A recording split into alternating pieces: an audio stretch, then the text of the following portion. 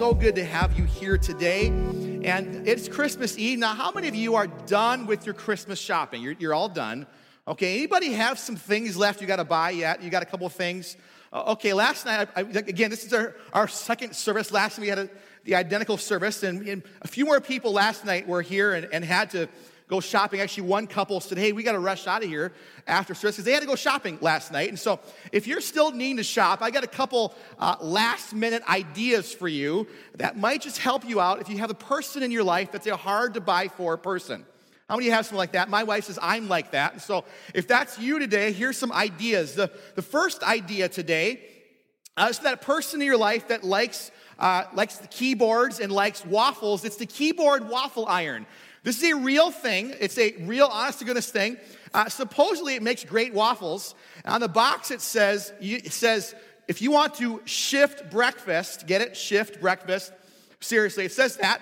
You can buy this thing, and it says underneath, it says, your waffles will come out Control-Alt-Delicious. And so that's what the box says on it. It's pretty great. So that's out there for you, available for you. This next item tonight, the movie came out this week. I haven't seen it. I'm not a Star Wars guy, just not into Star Wars and such, but you probably have someone in your life that is. And so if they are, they probably don't have one of these. And so this next thing right here is the Darth Vader toaster oven, or toaster. Makes toast. And so, it's, of course, it puts the logo on all of your toast, which who wouldn't love that, right? Like every kid would love that. Or maybe not kids, maybe not just kids. But here's a little warning. Your toast might come out a little on the dark side.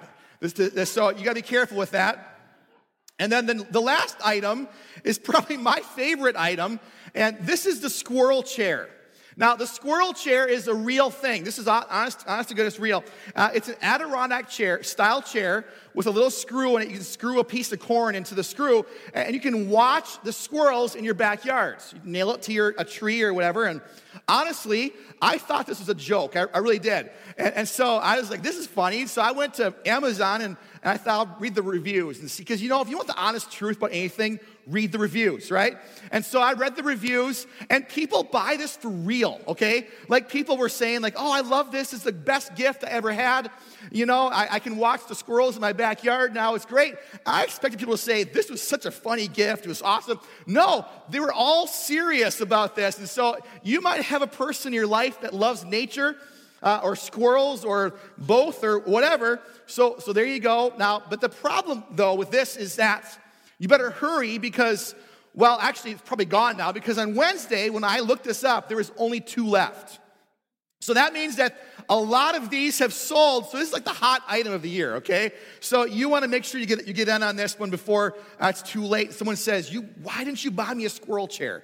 Well, here you go. This is your warning now. Don't tell you I didn't help you in some way. But anyway, man, it is good to have you here. We're going to get to the main thing this morning. Because as I read a few moments ago and talking about what Christmas is all about, it's not about this stuff, is it? This morning was great. My daughter, Michaela, who woke up super early today and said, Daddy, tomorrow morning's Christmas, and aren't you excited? And such. She comes out, she sits on my lap, and she's kind of cuddling with me, and she says, Daddy, I know the real meaning of Christmas, though. And I said, oh, boy, here we go. What's this going to be? And she says, Daddy, I know it's not Santa Claus, and it's not the presents, it's not the tree.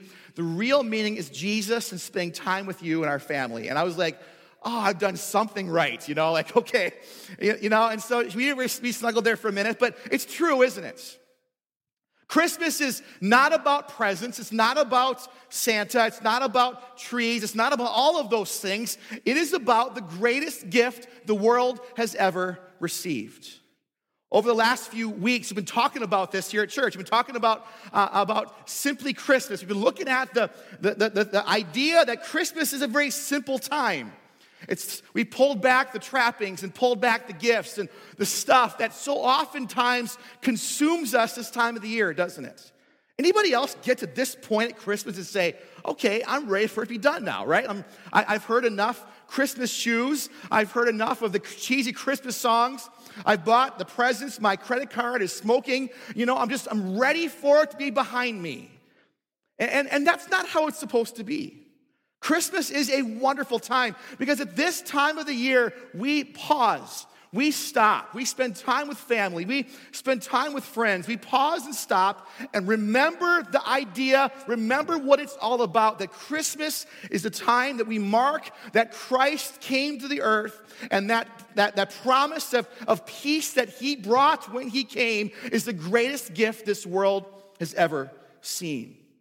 We've looked at Joseph and last week we've looked at Mary, but those were supporting cast members.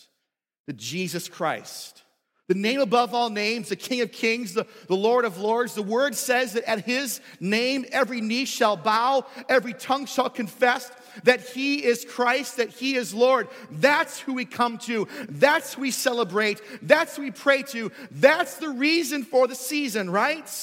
So this morning, we're going to look at what he did. And what he did was so extraordinary, so unprecedented, that we can't forget the very idea of Christmas. If you would today, open your Bibles to Luke chapter 2. And we're going to start this morning at verse 11. And we're going to read for a little bit today a very well-known portion of Scripture. Luke 11, chapter 2, verse 11. It says this, "For unto you is born this day in the city of David a Savior, who is Christ the Lord. And this shall be a sign to you. You will find the baby wrapped in strips of cloth, lying in a manger."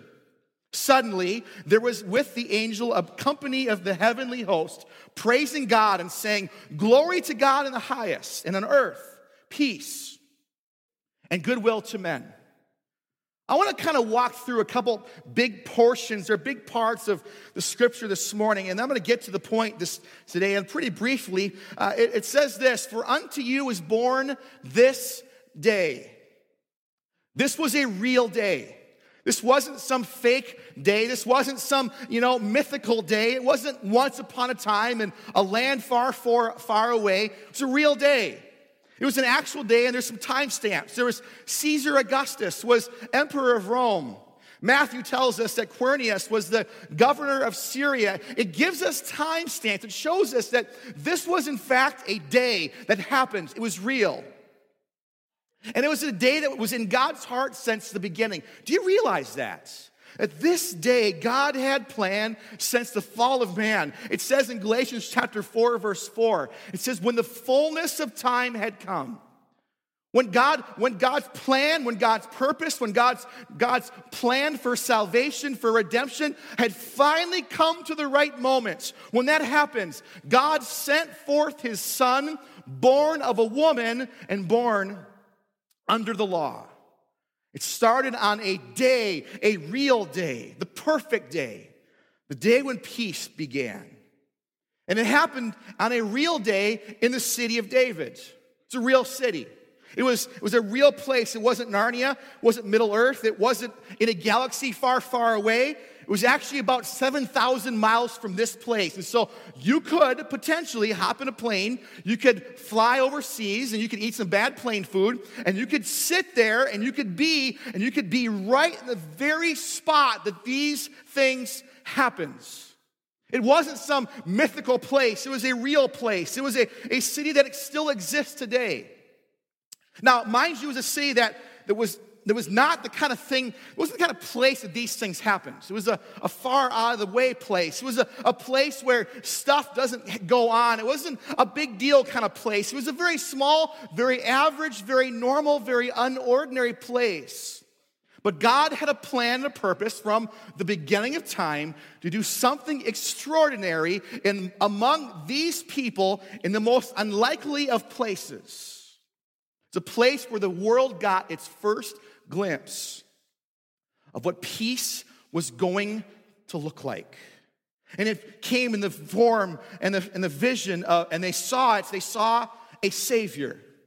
The angel said in Matthew 1, the angel said when they announced this, it said, "You shall call his name Jesus, for he will save his people from their sins." Only God can forgive sins, right? Now, if I tell you your sins are forgiven, If I tell you you can go ahead and do that, well, it doesn't mean much because I'm just a dude, right? I'm just a normal guy, just like much of you, not maybe not everybody, but no, just like you're normal. We're normal people. You have to be God to save people from sins. Make no mistake. Though this baby, born in a manger, laying in a wooden box on that day, though that the truth is that baby was real, it was a real place at a real time. You could touch this baby. He was no ordinary baby. He was there. He was real. He was true. But he was there with a purpose and a plan and a reason to save the world from their sins. And in so doing, brought peace. You see, because he saved us from our sin, the result of which is a life without peace. It continues, it says, who is Christ the Lord. Lordship has all to do with that whole idea, doesn't it?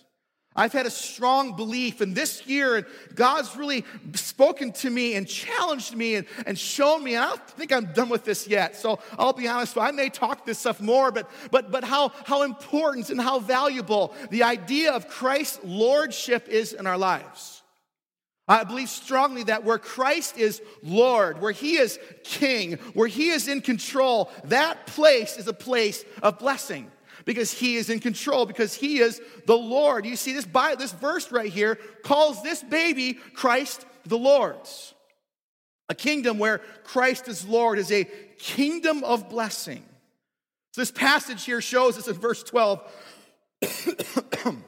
those first witnesses, they were able to see the Lord in the manger. Can you imagine what would happen as they saw this baby seer, knowing what would take place? And verse 13, it only took one angel to announce the news, but it takes a whole host to respond with these words, where they said, glory to God in the highest, and on earth, peace and goodwill towards men. You see, this passage here shows that Christmas brought the greatest gift this world could have ever seen. It brought to this world, in a tangible way, God's glory and man's peace. That to this point, the world only had glimpses of God's glory. At this point, they only had moments and times. At this point, it was veiled. It was made difficult. It was distant. But it wasn't anymore.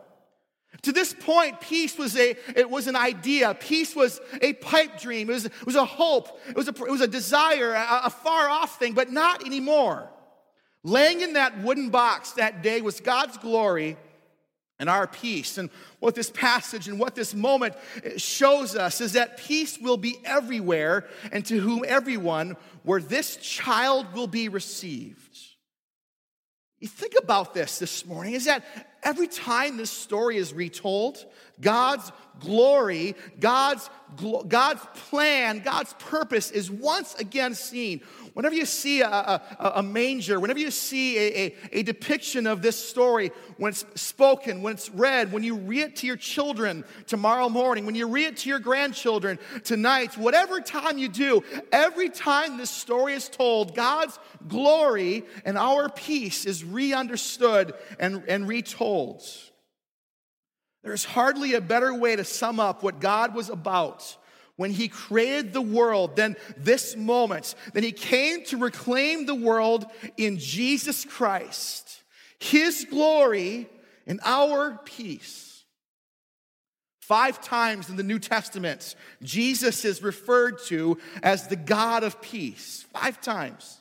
Jesus said himself, he said, my peace I give you in John 14. Paul said Jesus himself is our peace in Ephesians chapter 2, verse 14. And this has a strong meaning as the worship team comes back today. And in a moment, we're going to take communion and we're going to celebrate him. And we're going to sing some songs and some Christmas songs and such. But I want you this morning, I've worked and led to this very moment. And I want this to be clear this morning. This world talks a lot about peace this time of the year, doesn't it? See, they get that. People get that peace is part of the experience at Christmas. We equate peace, we equate Christmas and peace together, and certainly we should. The problem sometimes is that the understanding is that peace would come if we'd put down our guns, or we'd put down our weapons, or if we would just be nice and just get along, if we would just do this, then peace would happen, right? The problem with that line of thinking is that that's been tried before. It shows us, or it seems to communicate to us, that peace can come by some human means. But history, over the course of thousands of years, showed us to this point and has showed us ever since that where peace of God can never be separated from the glory of God. The peace of God can never be separated from the glory of God. See, all empty hope for peace in the past is real because God's purpose was never to give you peace separate from himself. Because in this moment when we saw the Christ child lying in this manger, we saw the fullness of both. The glory of God and the peace of man was resting and laying right there in that spot. And I will tell you this morning that a person whose heart and intent is to bring glory to God will never be without peace. And vice versa, if you want to bring peace, if you want to know what peace is, you have to understand the glory and the majesty of who and what God is. This story, the Christmas story, reveals to us something this world has been hungry for and thirsty for since the time that mankind fell. And the bigness and the massiveness of this moment reveals this truth. And when the angels said, "Glory to God in the highest, and on earth peace to men," the key to peace is keeping together what the angels kept together. Glory to God brings peace to mankind, and vice versa. This morning, I want to encourage you today. If you would bow your head and close your eyes this morning. We're going to take a minute today, and we're going to, in a moment, we're going to take communion, and we're going to appreciate and celebrate that and celebrate what happened 30-some years after this moment, and that Jesus not only came to the world, he also gave his life for this very reason. But you might be here today in this time of the year, you're stressed out, there's no peace in your life, whatever it might be this morning. You might tell me, "Pastor Steve, Christmas, I can't wait till it's over because it's just crazy. My credit card's maxed, my kids are," whatever it is this morning, take all that away. And we're going to simplify this morning for a moment.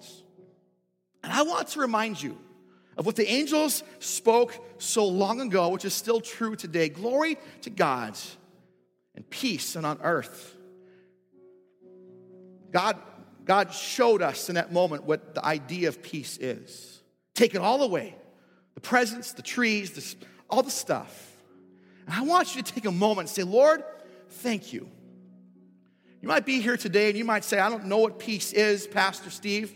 I want to remind you again what this says. I believe with all my heart that the message of Christmas is a message of redemption. It's a message of hope. It's a message of possibility. And this idea comes when we stop and we allow God to do it in our hearts what his intention has been since the beginning of time. A place where God's glory is shown and appreciated and pursued, is a place where God's peace will be seen as well. All people who appreciate, all people who bow their knees and bow their hearts towards this child will know what peace really is. And that's the message of Christmas. Without peace this year, I want you to stop and tell the Lord thank you. You might be here today and you might say, "Pastor, I don't know Jesus. I don't know him. He's not in my life. He's not in my heart." But this morning is your chance and your opportunity. If that's you today, I'm going to pray with you this morning. You don't need to raise your hands. You don't need to point yourself out. You know who you are. God's speaking to you right now. I'm going to pray, and I'm going to pray a prayer, and I want you to repeat after me this morning. If you want Jesus in your life, pray this prayer. "Lord Jesus, I love you. I don't know you yet, but I love you. And I want you to know I'm sorry. I'm sorry for my sin. I recognize these things have not brought peace, but this Christmas is going to be different. I want to receive Jesus into my life. I'm sorry for my past. I know what I've done. Lord, will you forgive me? Will you wash me? Will you work in me? Lord, will you change me from the inside out? From this day forward, I promise to be yours. In Jesus' name I pray. Amen. Head still bowed, eyes still closed this morning. If you're here today and you'd say, Pastor Steve, I'm a believer, but I don't know peace. This morning, in a few moments, we're going to take communion. And I want you to do this morning what Christ has called us to do since his death on the cross, is to remember, to stop and to pause and remember there is such blessing and there's such goodness in doing this. We observe open communion, so that means that if you are a believer, if you know Christ, you can take communion. It's between you and your children as far as if you want your child to take communion. But we're going to do this today as families. So if you would, stand up across this room and come to the tables. There's a table here and there's a table there. If you would, take your family with you. Take the elements in your hands. Bring them back to your seats. Don't take them yet. Bring them back to your seats. And as you do this morning, let this be a moment of peace and a moment where we just stop and we pause and we say thank you, Jesus, for what you've done for us. Hallelujah. If you would stand across this room tonight in a moment, or this morning in a moment of joy, because that's what we come to when we come to the table of the Lord, isn't it? We come with joy in our hearts. And this morning, I leave you with this idea as we take communion today. Peace is not a pursuit that we've been called to. Peace is a gift that God gives, right? That's what he said. Jesus said, my peace I give you. Not peace as the world gives, but true peace. So peace is not a pursuit. Peace is a gift. It's a gift to those who pursue and who walk with the one who brought peace to the world. Amen? Jesus Christ, the gift in that wooden box. That is our pursuit. He is our friend. He is the one who gives us, who provides for us peace. That's this morning a reason for us to stop, to pause, and to celebrate and remember. And so he spoke to us in Matthew chapter 26. And in verse 26, he says this. He says, now as they were eating, Jesus broke the bread. And after blessing it, he broke it and gave it to them. And he said, take and eat. This is my body. If you would hold your hands, hold it up this morning. Jesus, we hold this bread as a sign and as a symbol of, Lord, what you did for us so many years ago. This Christmas season, we paused, we remember, and Lord, we thank you that Lord, you are our pursuit. And Lord, as you are our pursuit, you are the giver of peace. Lord, peace is a gift that you give. Lord, to the believers and to the ones who know you, God, thank you for that. Lord, this is why your body was broken for us. This morning, Lord, we pause, we thank you. And Jesus, we remember. In Jesus' name, take and eat all of it this morning, if you would. And he continued, and he said, he took the cup, and when he gave it to them, he gave thanks to it for them and said, drink all of it, all of you, for this is my blood of the covenant, the promise, which is poured out for the many for the forgiveness of sins. Hallelujah. Hold it up in your hand this morning again. Because you might be here today, your lack of peace might be as a result of sin in your life. I tell you this morning what the Word tells us. When Christ is introduced in our lives, he takes and he forgets our sin. He casts it as far as the east is from the west, remembers it no more. His word says that by his stripes we are healed, both physically, spiritually, and emotionally. He takes us and he makes us as white as snow. It's because of this, his blood's poured out for our lives. His blood that washes us clean. You might say, man, talk about blood a lot. This is Christmas. This is a good thing, church. Because this is why you can have peace. Those things you did 30, 40, 50 years ago, 10 years ago, things you did an hour or two ago, when they're under the blood, they're gone, they're forgotten. And that's peaceable, isn't it? Thank God that He did this for us. Jesus Christ is the greatest gift this world's ever seen. Jesus, we thank you for your blood poured out upon us, Lord, so we could walk in freedom and forgiveness. And with that this morning, we drink, we toast, we thank you this morning. Drink all of it this morning. Hallelujah. Praise Jesus. Hallelujah. One more time this morning. Let's just give Him some praise. Let's give Him some glory. Let's give Him some honor this morning. In your own words, Lord, we thank you. Lord, we praise you this morning. Lord, we thank you, Jesus, that we don't, give Him some glory this morning. Lord, we don't have to walk under the weight of sin any longer because of what you did for us.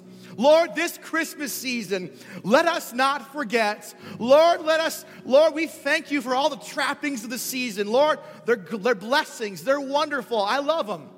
But Lord, they don't hold a candle to what you did, Jesus, and bringing peace to this world.